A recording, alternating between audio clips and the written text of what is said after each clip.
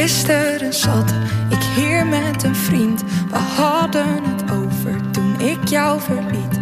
Al best lang geleden, toch te lang gewacht. We hadden het over je ziel en je kracht. Hoe jij dat zo zag dan, hoe jij je gedroeg. Nee, voor jou was er nooit iemand genoeg. Jij was het speciaals, deed nog nooit iets verkeerd. Met gesloten ogen bekeek ik het weer. Hoe ik toen een meisje was, jij een vreselijke droom. Had mezelf het gezegd en mezelf het beloofd. Had het afgesloten, weg met verdriet. En ik zou het vergeten, maar het lukt me weer niet. Want de pijn die blijft, het zit dieper dan dat. Ik zou een moord doen, zodat ik je woorden vergat. Want dat klote gevoel dat toen is ontstaan, dat gaat nooit meer weg. En dat heb jij gedaan.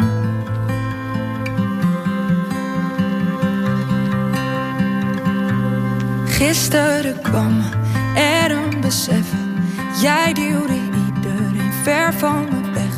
En dingen die jij tegen me zei, dat vrienden me haatten, maar jij hield van mij.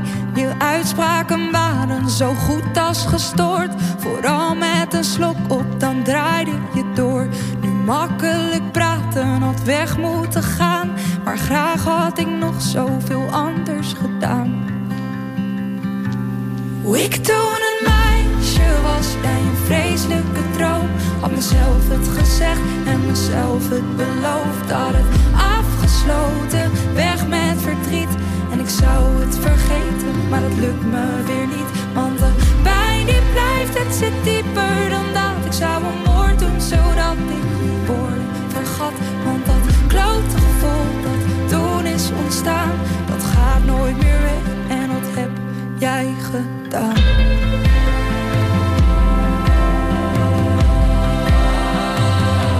Je hebt me beschadigd met de pijn van je verzopen daden. En zo heb je me achtergelaten. Lijkt als ik heb je dat in de gaten. Je hebt me beschadigd met de pijn van je verzopen daden. En zo heb je me achtergelaten. Lijkt als ik heb je dat in de gaten. Hoe ik toen een meisje was, jij een vreselijke droom. Had mezelf het gezegd en mezelf het beloofd. Had het afgesloten, weg met verdriet. En ik zou het vergeten, maar het lukt me weer niet. Want de pijn die blijft, het zit dieper dan dat. Ik zou een moord doen, zodat ik je woorden vergat. Want dat klote gevoel dat toen is ontstaan, dat gaat nooit meer weg. En dat heb jij gedaan. Hello, and welcome to Student Radio Maastricht on RTV Maastricht. Thanks for RTV Maastricht for hosting us. We're here and I'm the host for today, Sophia, and I have two exciting guests with me. On the one hand, I have Michaela Vanore. She is a researcher at UNO-Merit. Hello, Michaela. Hello, good evening. It's great to have you here. And then also we have Salome, who studies with me. And she's from the organization Maastricht Goes to Calais. Hello, Salo. Hi, thanks for having me. I hope you're all doing well. And we're going to discuss the topic refugees and migration in Europe today.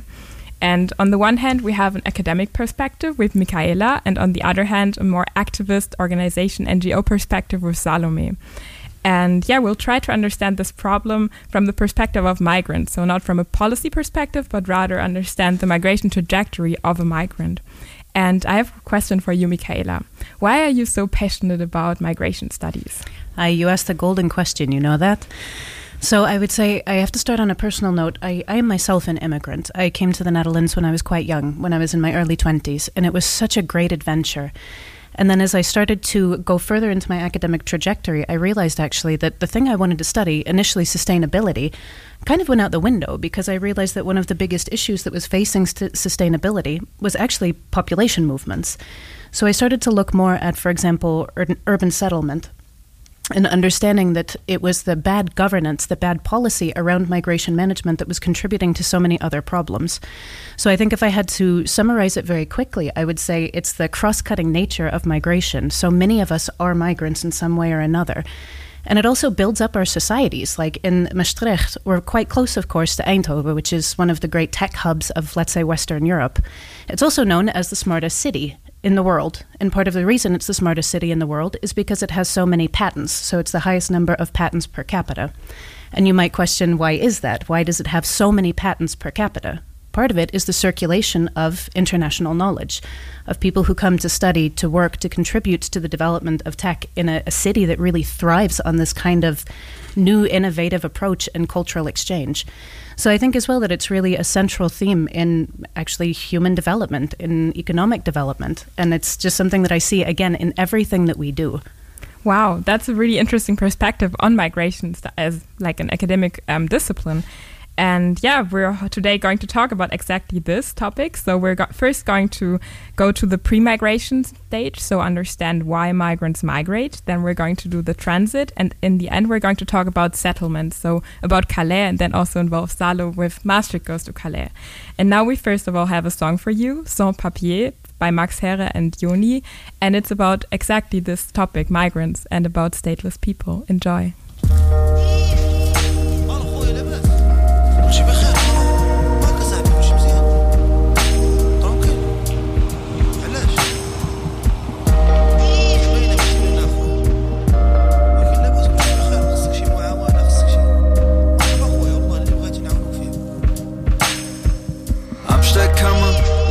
Tagen, die Kälte in den Knochen, das Loch im Magen. 5 Uhr morgens, müssen raus. Matratze auf dem Boden, Wedding Hinterhaus. Die paar Sachen packen, hastig waschen. Ein Leben aus karierten Plastiktaschen. Bin so müde vom Lügen, wem soll ich trauen? Wem kann mir keinen Fehler erlauben? Ich geh nie bei Rot, trag ein sauberes Hemd. Sag Ja und Amen, mit saurem Akzent. Bleib nicht stehen, halt mich raus. Will kein Ärger, schau geradeaus und trotzdem finde ich keinen Platz und wir verschwinden über Nacht. Nur Gott weiß, wie lange es noch so geht. Ich hab keinen Namen, nenn mich Sans Papier. Sans Papier, Sans Papier, Sans Papier. Ich bin ein Punkt im Meer, nenn mich Sans Papier. Sans Papier, Sans Papier, Sans Papier. Fühl dich untergehen. 12 Mann im Vortransit, wir machen was es gibt. Schlaf die Stirn am Vordersitz, mach die Doppelschicht für die Hälfte. Western Union, Internetcafé, sag ihnen, dass es mir gut geht. Die alte Heimat, nur Pixel am Computer. Das Lachen meiner Nächte, das Gesicht meines Bruders. Er will nachkommen, trägt mein Öse-Trikot. Und ich will sie ihm nicht nehmen, seine schöne Illusion. Und mein Vater fängt wieder an von früher. Erzählt von den Hotels, die er gebaut hat. Montags früh von Tanje rüber, dass uns die alte Welt hier noch gebraucht hat. Sie sagen, es gäbe keinen Platz mehr und sie holen uns über Nacht. Und nur Gott weiß, wie lange es noch so geht. Ich hab keinen Namen, nenn mich Sans Papier. Sans Papier, Sans Papier, Sans Papier. Ich bin ein Punkt im Meer, nenn mich Sans Papier. Sans Papier, Sans Papier, Sans Papier. Fühl dich untergehen.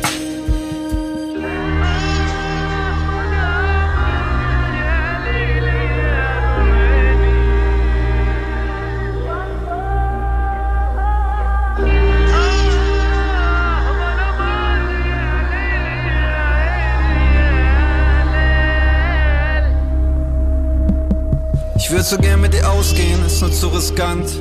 Bei jeder Sirene zieht sich mir alles zusammen. Würd deine Leute gern treffen, und was kann ich erzählen? Wie soll ich mich vorstellen? Mein Name ist Sans Papier. Sans Papier, ungeklärt, ein Gespenst, ein Punkt im Meer. Du hast mich gesehen, wir haben uns verliebt und dabei kurz vergessen, dass es mich nicht gibt. Und ich wollte nicht drängen, nur was soll ich tun? Du sagst, gib uns eine Chance, noch meine Chance warst du. Und ich war Sans Papier, ich war unsichtbar, ein blinder Passagier in Handschellen Lufthansa. Sie kamen über Nacht, sie sagten, mach kein Krach. Und nur Gott weiß, wann wir uns wiedersehen. Du kennst meinen Namen, ich sans-papiers.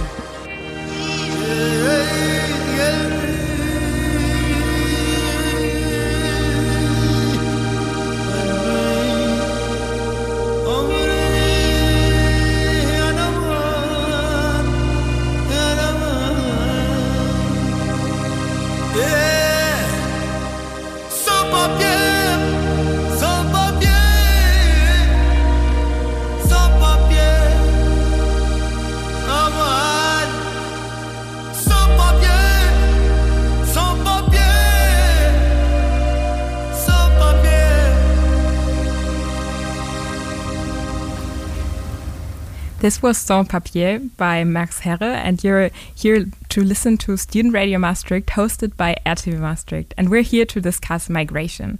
We're first going to do pre-migration, so why do people migrate? And yeah, this question goes to Michaela Vanore. She's a researcher at United Nations University Merit in Maastricht, and she studies migration. And I want to ask you, what is a migrant? Yeah, thanks. That's a really great question. I'm going to, of course, put on my academic hat and give you the definition that is generally used by international organizations. So, of course, you now have the International Organization for Migration, which is, let's say, the UN Migration Agency. And the IOM distinguishes basically two kinds of migrants, or two types of migration, the long-term and the short-term. A long-term migrant is somebody who lives in a country outside of their place of original birth or of citizenship for longer than 12 months consecutively. But a short-term migrant is somebody who is gone, let's say, between 3 months and 1 year. So normally 3 months is the threshold, and we would say that somebody is not a migrant if they are not gone for more than 3 months or 3 or more months consecutively. But of course, this cuts out a huge chunk of human mobility. We can look all around us. We can see our colleagues who live in Belgium, work in the Netherlands, and send their kids to school in Germany, for example. This is exactly an example of typical European cross-border migration, but we're not typically looking at people who are gone for long periods of time. It's mobility that is just integrated into people's everyday lived experiences. So I think, sorry, not to drag on, but I think there's this a bit difference between the international definitions that are used and then the real experiences that people have. And I would say that we have a bit of a challenge both in media and in academia in problematizing migration and migrants so much. Throughout most of human history, mobility across some kind of distance was quite normal, either for seeking marriage partners or for moving somewhere else to follow cattle or whatsoever. It's quite a normal part of human experience. And where it becomes problematized and where we start wanting to define it is when we have people crossing administrative borders, particularly international ones. Thank you, Michaela, for this answer. And I would also like to ask my question to Salome, but more of the, because you work also with migrants who are more classified as migrants by, popular discourses in Maastricht Goes to Calais. So what do you think, who is a migrant and why do these people migrate with you, regarding your experience from this organization? For us, we look more specifically at refugees, so a certain type of migrant, and they migrate usually for reasons that are not very voluntary.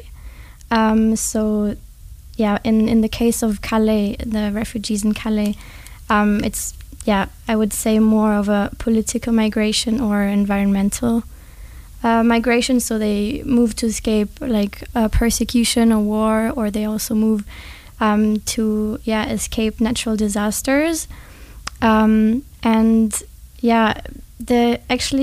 Most of them didn't, or most of the refugees, that's maybe a misconception, they don't necessarily want to go to Europe. Most refugees in the world, I think 86%, they actually reside in a neighboring country and they don't have this ultimate goal to come to the EU. But it seems to us here in Europe, it seems like it, because of also media and politics who frame it this way.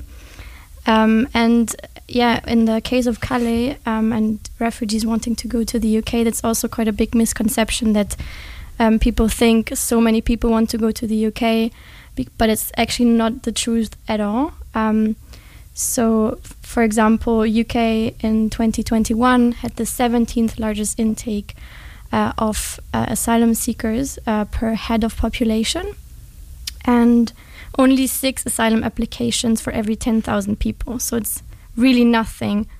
And countries like Sweden and Hungary, which have both smaller populations than the UK, have taken several times more refugees than the UK. So the whole discourse actually should change a bit on that and be more appropriate to reality. Definitely, that's a good point, because like when we talk about Calais, we also talk about the UK mainly, because these migrants, they want to go there. And we're going to continue talking about Calais in the next section, where it comes to transit migration. But now we're going to have another song, which is Letter to the Free by Common and Bilal.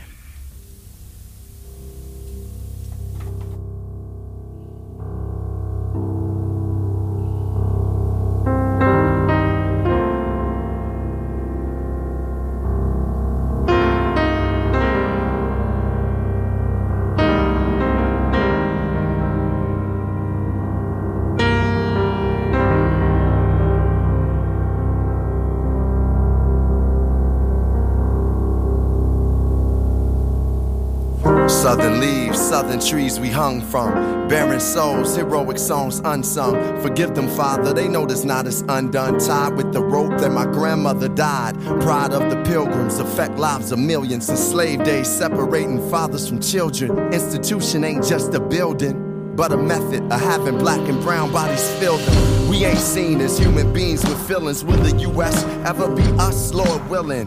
For now we know the new Jim Crow. The stop, search, and arrest our souls. Police and policies patrol philosophies of control. A crew hand take it hold. We let go to free them so we can free us. America's moment to come to Jesus.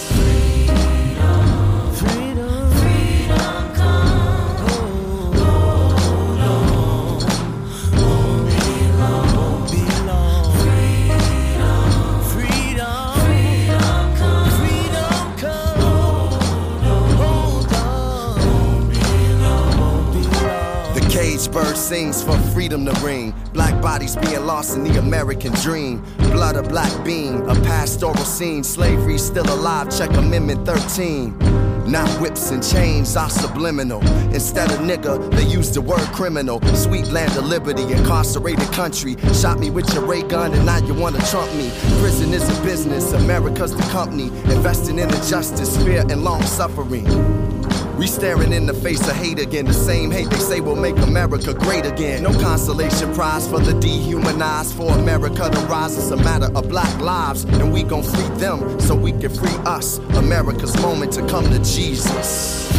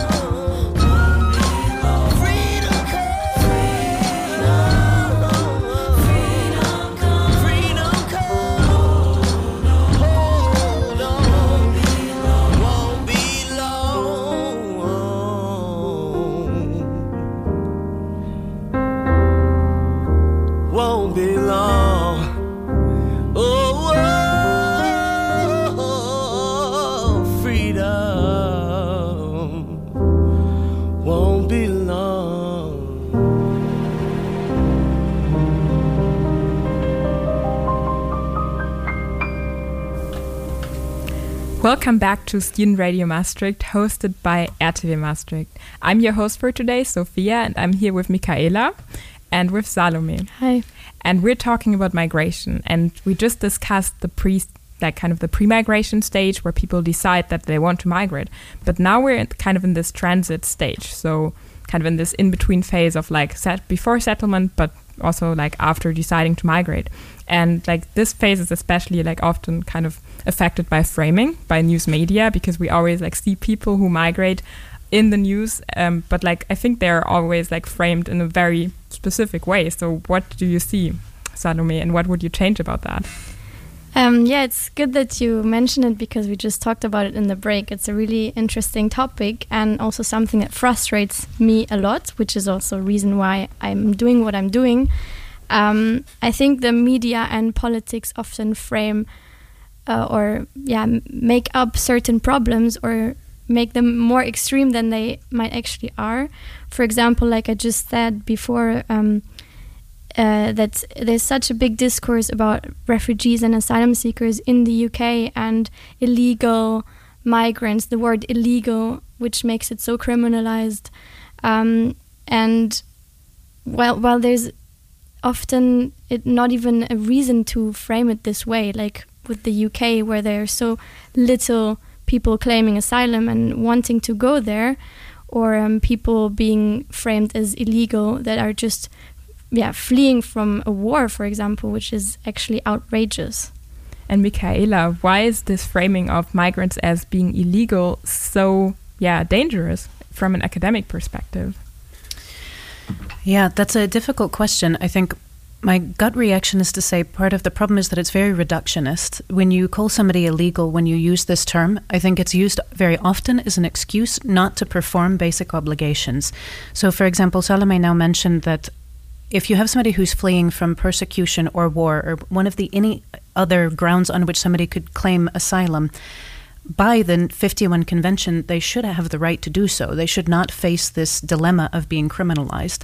And I think that by using the word illegal, it's very easy to dismiss the very real human rights protection claims and needs that people might have.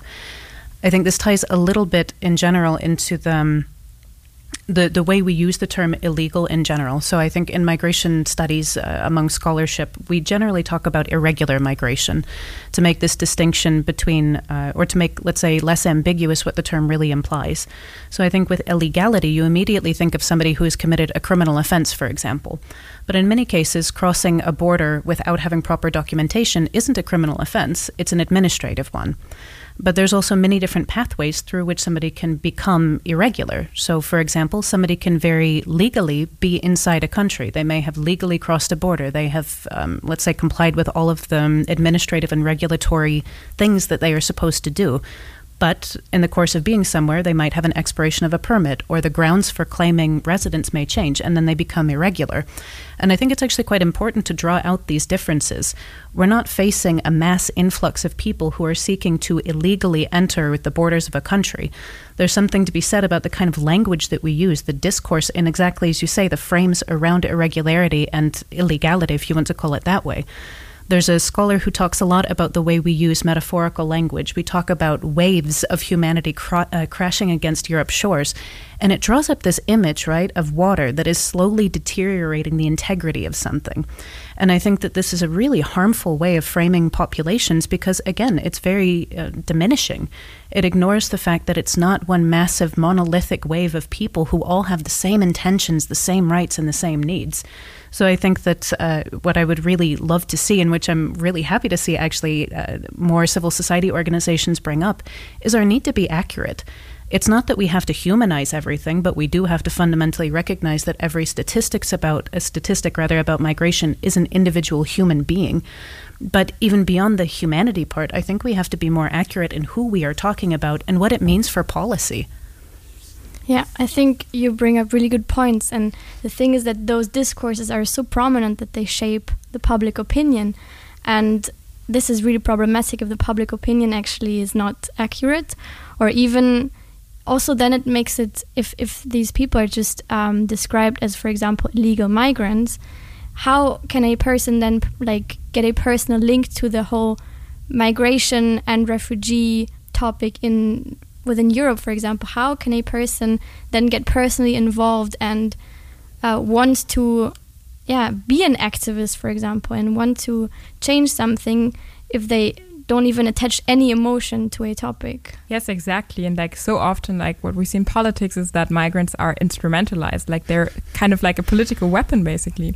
So that's really good points that you raised, that like we have to really pay attention of our language and which language you use and how we frame migration.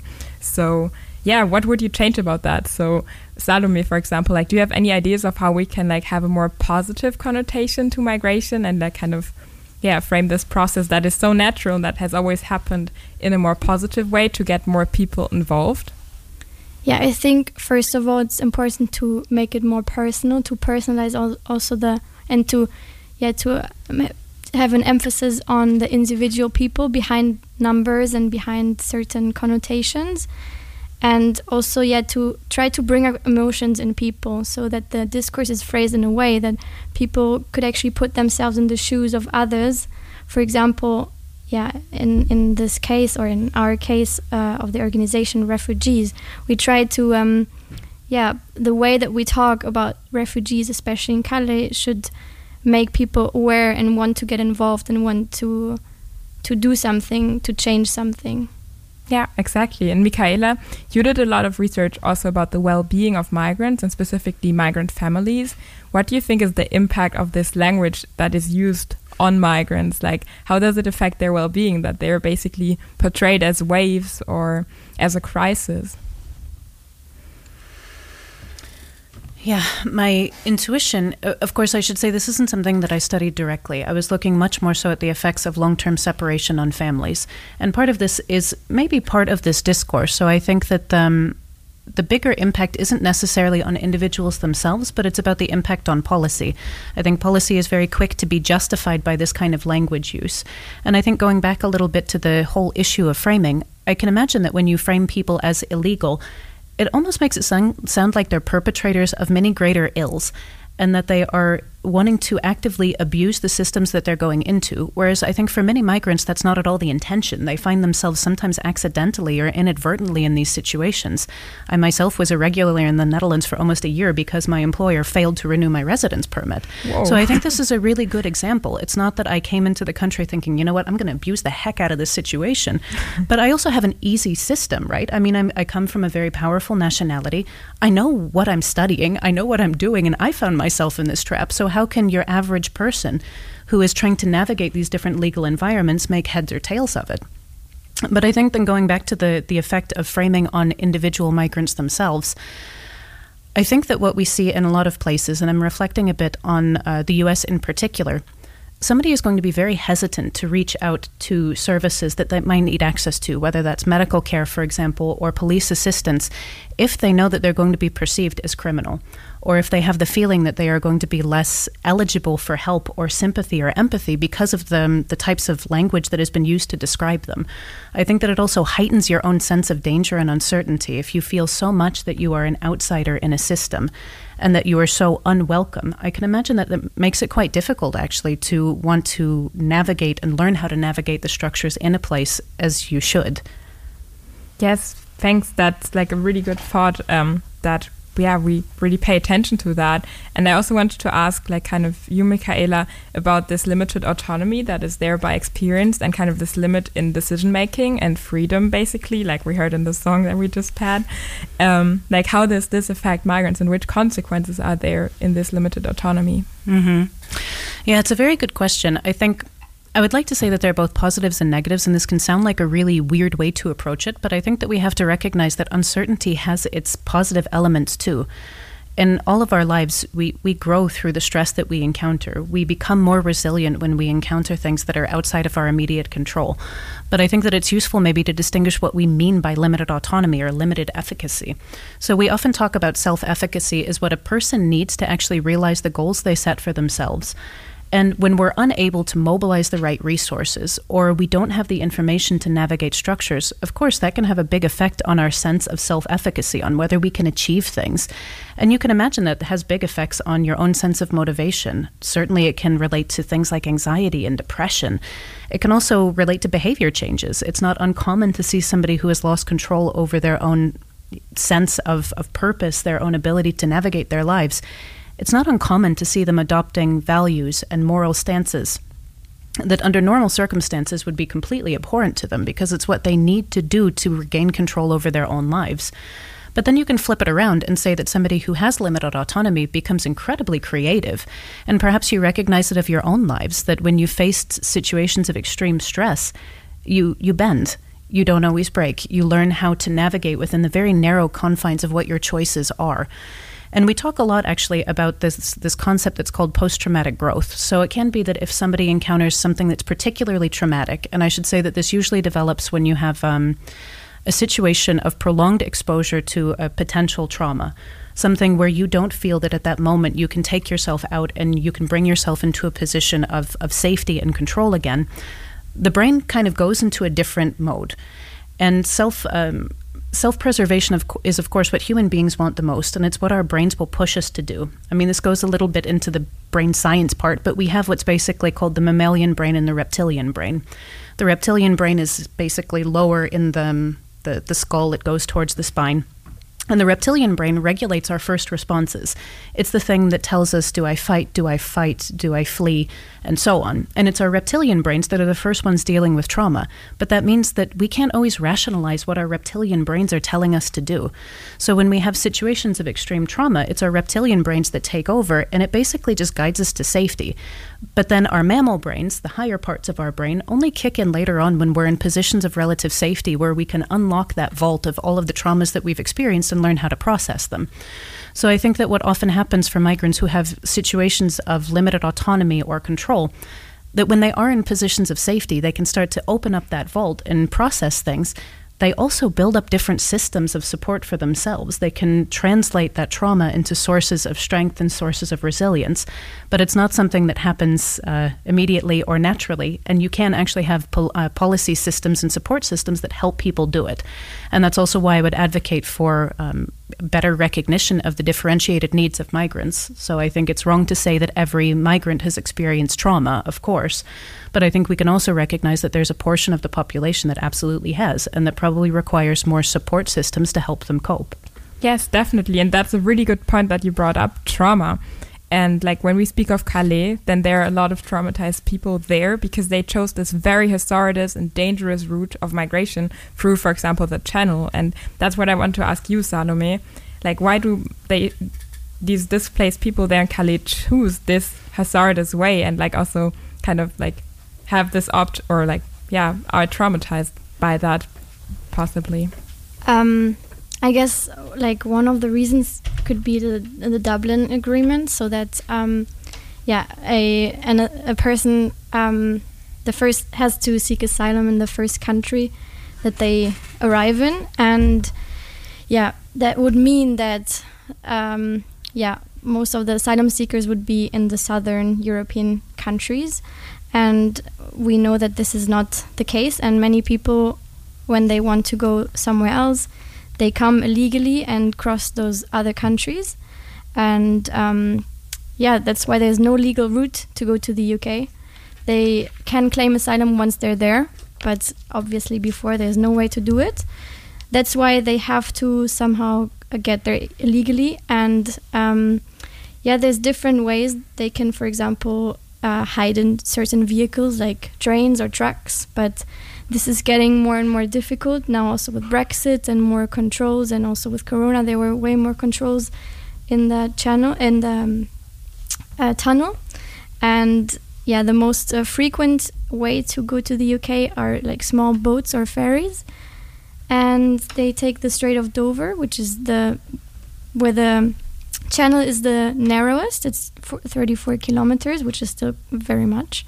And they leave from Calais, and then they go to Dover, and usually they do it during the night, when they're least seen, they risk their lives. It often doesn't work because they are, for example, seen by the police and then brought back, or something happens with the boat and they have to get rescued. And usually, people there try it every night. Yeah. And like there are also always news popping up like that people really die on this way, like between Calais and Dover, that they are found dead. So this is really sad, and like such a hazardous and uncertain route, and they risk their life just to get to the UK. And that's a question to Michaela, like, why do maritime crossings as a channel for migration occur? Like, we see that on the one hand in the channel, so from France to the UK, but also in the Mediterranean. Yeah, I think the most straightforward explanation is that there's an absence of other credible, safe, legal routes. So I think that actually this connects exactly to what Salome was saying, that if you have a policy system that makes it extremely difficult for people to regularly make these crossings, they will choose the routes that they can, in this case, maritime crossings. I think this is also definitely reflected in more recent policy discourses on migration and asylum. So, of course, after the 2016 refugee governance crisis, there was a big discussion among the UN culminating in what's called the GCM or the GCR, the Global Compact of Migration and the Global Compact on Refugees. And a key part of the Global Compacts is this phrase, safe and orderly migration. And the emphasis is really on creating credible legal channels that are accessible to people with many different types of motivations for movement. So as it is now since the 1970s, there's been a big restriction in the legal channels through which somebody can actually enter the many European countries. So whereas labor channels would have been the most common in the 1970s and would have been actually quite accessible for many types of populations, now there are very few channels that actually support labor migration. So one of the default ways in which people now enter Europe more commonly is, for example, family reunification or family formation. But if you don't already have a strong network, and if you don't have information and you don't have resources, then it's quite difficult to use these narrow legal pathways into the countries. So then maritime crossings become a quite appealing approach because they're one of the only accessible ways that people can move. Thanks for this answer. This really explains a lot and kind of like also the intention. And the next song we're going to hear is From Calais to Dover by Bright Eyes. Enjoy. Under a microscope of apoplectic vision, my face on a slideshow, I look totally unhinged. Forgot the Latin word, the name for this condition. Set off for sick to get attention. Now this winter got an excuse to not go home. Rented a house out on the coast. Flying away, I heard a memory, your voice over the engine. So full of remorse and apprehension. Now that you're gone, now that I'm out here on my own, it won't be long till I have to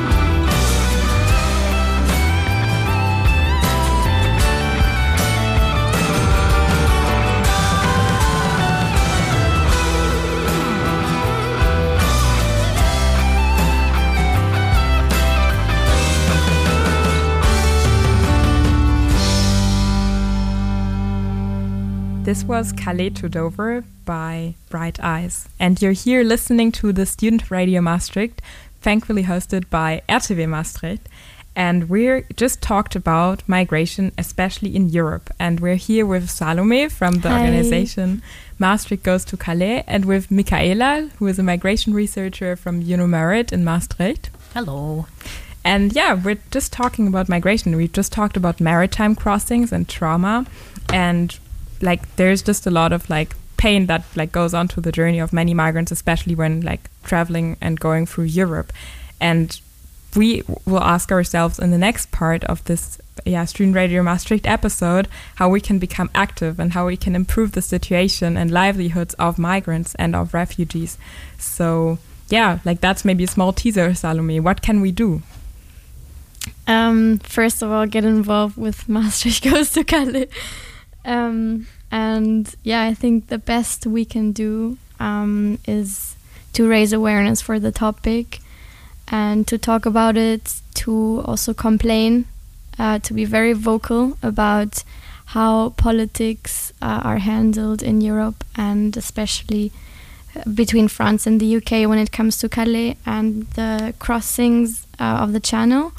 So I think, yeah, we have to be as activist as we can and just, speak out, not just stand there and watch, I guess.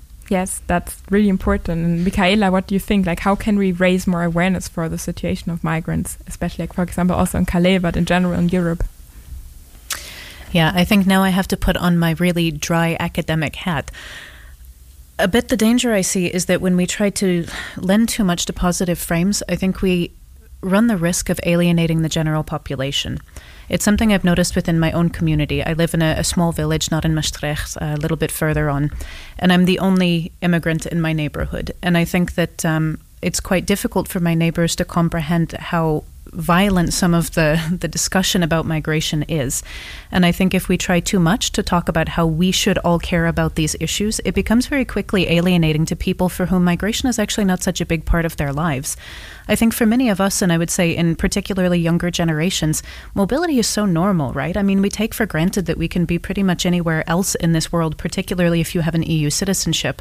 It's so much part of our everyday lives that we think, yes, everybody should have this right.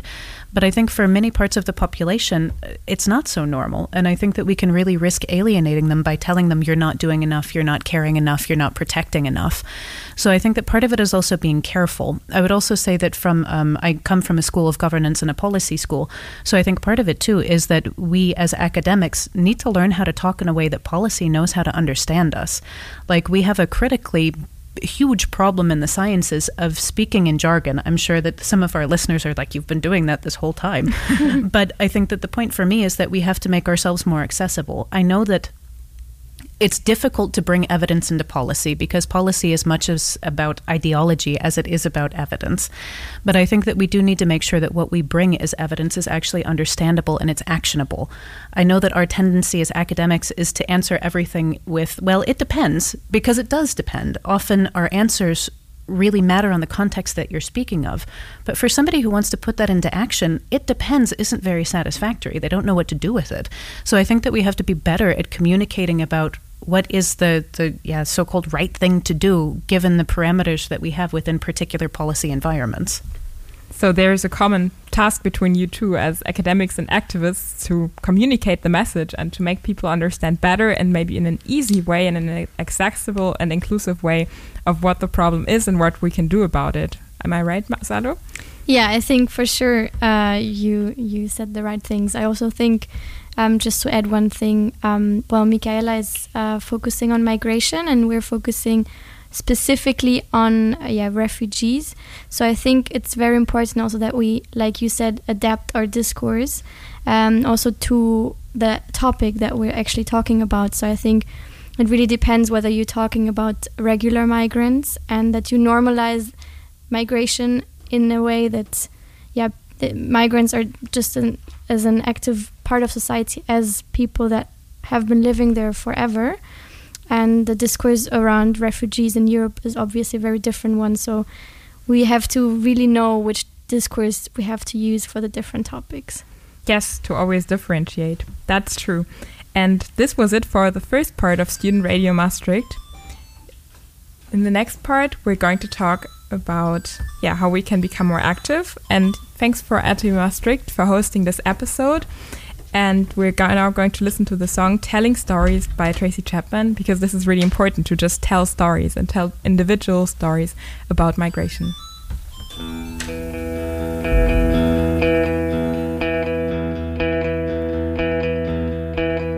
There is fiction in the space between the lines on your page of memories. Write it down, but it doesn't mean you're not just telling stories.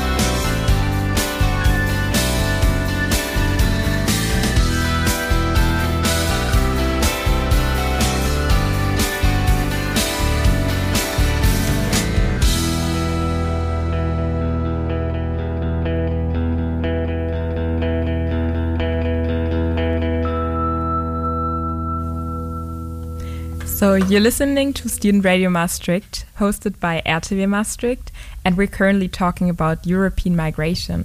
And this topic is really important because sometimes we just see numbers, we don't see people and the stories behind this. And this song that we just heard by Tracy Chapman really says that we should tell stories, we should listen to stories and we should tell stories, especially about migration, because as Michaela and Salome just told us from both activism and academic perspective, that the way we perceive migration is so often shaped by what we hear in the news, but we don't see the individuals. So tune in for the next episode and for the next part from 19 to 20 to understand better what we can actually do and how we can listen.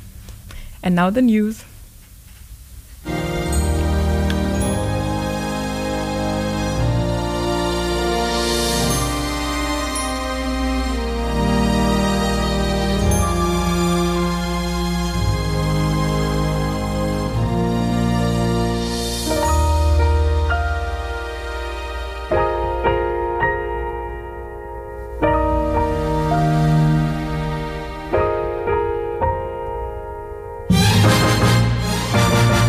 Never seen forever, I've never seen forever in the wild. But now I'm looking in its eyes.